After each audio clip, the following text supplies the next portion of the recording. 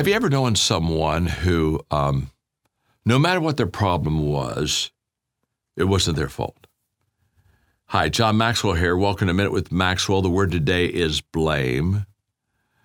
And I know people that every problem they have in life is because someone else did it to them. In my book, Winning with People, one of the principles I teach is, I love this principle, the Bob principle. The Bob principle just says basically, if Bob has a problem with Jack, and Bob has a problem with Melody, and Bob has a problem with Ralph, and if Bob has a problem with Susie, and if Bob has a problem with John, and if Bob has a problem with Andrew, Bob has a problem. Yeah, he does.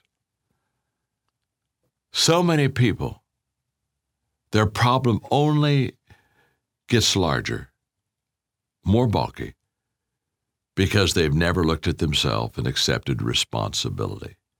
They've always looked for someone else or something else to blame. I just want you to know, my friend, that if you've just got a lot of people problems, it's not those people out there that are to blame. It's you. Look at yourself. In fact, the practice is simple. Before you take aim and blame somebody, look at yourself and ask, could I be the person that's the problem? Thanks for joining me today on Minute with Maxwell.